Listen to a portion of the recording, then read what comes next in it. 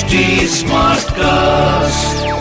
You're listening to a Hindustan Times production brought to you by HD Smartcast. भैया सबसे बड़ी news तो ये है, पिछले कुछ महीनों से जब से टीकाकरण शुरू हुआ है, if you wanted access to the कोविड-19 वैक्सीन इन इंडिया, चाहे वो कोविशील्ड हो, चाहे वो कोवैक्सीन हो, और अब आने वाला है स्पुतनिक, तो अगर आपको इन वैक्सीन के लिए रजिस्टर करना होता तो आपको cowin.gov.in पर रजिस्टर करना पड़ता। रजिस्ट्रेशन का खेल तो आप जानते ही हैं, बड़ा लंबा चला, लोग रजिस्टर करने की कोशिश करते रहे, स्लॉट मिला ना मिला। अब तक कई सारे लोग हैं जो ये पहला डोज भी नहीं ले पाए हैं वैक्सीन का। लेकिन अब in something that might actually change the vaccination game in India, क्या आप जानते हैं there is a news that tells us that आपको अब इस ऑनलाइन रजिस्ट्रेशन की जरूरत ही नहीं है। सो जाहिर सी बात है, कई सारे सवाल जो है मेरे मन में पैदा हुए हैं, आपके भी मन में पैदा हो रहे होंगे। So I am gonna call in Sachin Kalbag, he is the executive editor of the Hindustan Times. Hi Sachin, मुझे बताइए कि ये जो ऑनलाइन रजिस्ट्रेशन मैंडेटरी नहीं है, इसका मतलब है कि हम वॉक इन कर सकते हैं कोई भी वैक्सीन वाले सेंटर पर और वहां पर ऑन द स्पॉट रजिस्ट्रेशन कर सकते हैं। Is this valid for all sorts of vaccines? Number 2, is it for all age groups above the age of 18?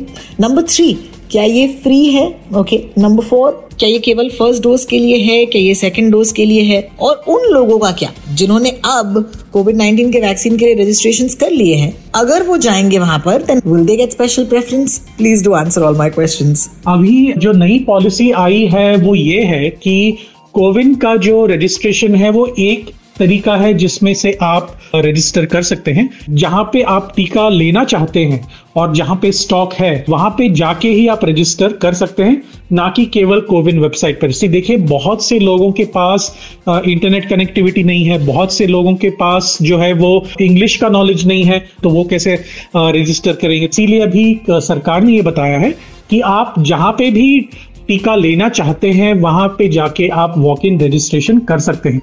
देखिए, ऑनलाइन रजिस्ट्रेशन तो होगा ही, क्योंकि केंद्र सरकार के पास उसका एक डेटाबेस होगा। आप वॉक इन जाके हॉस्पिटल में, कोविड सेंटर में जाके आप वॉक इन रजिस्ट्रेशन कर सकते हैं। ये कोई भी वैक्सीन के लिए आप कर सकते हैं, यानी कि कोविशील्ड हो, कोवैक्सीन हो, अभी जो आने वाला है स्पुतनिक वी, उसका हो। लेकिन ये आप ध्यान में रखिए कि आपका जो शहर है या गांव है वहां पे क्या रूल्स हैं वो आपको देखने पड़ेंगे। जैसे मुंबई में बीएमसी हर रोज एक लिस्ट ट्विटर पे डालती है, अपने वेबसाइट पे डालती है, अपने फेसबुक अकाउंट पे डालती है, तो लोगों को पता चलता है कि अगले दिन कहाँ पे कौन से डोजेस अवेलेबल हैं और कहाँ पे कितना स्टॉक है, तो आप वहां पे जाके देख सकते हैं। अगर प्राइवेट हॉस्पिटल में जाना है तो आपको पैसे देने पड़ेंगे, तो ये बात जाहिर है। अगर आप केंद्र सरकार के द्वारा दिए गए टीका लेना चाहते हैं, यानी कि गवर्नमेंट हॉस्पिटल में या बीएमसी के हॉस्पिटल में, तो आपको वहां पे पैसे देने की जरूरत नहीं है। 18 साल से लेके कितने भी उम्र तक आपको मुफ्त में ही मिलेगा। तो ये काफी इलैबोरेट एक नई पॉलिसी है ताकि आप जाके वहां पे रजिस्टर कर सकें। अगर आपने कोविन के वेबसाइट पे रजिस्टर किया है तो जहां पर भी आप जाओगे तो वहां पे आपके लिए एक अलग क्यू होगी, जहां पे आपको शायद प्रेफरेंस दिया जाएगा, क्योंकि आपका रजिस्ट्रेशन ऑलरेडी हो चुका है।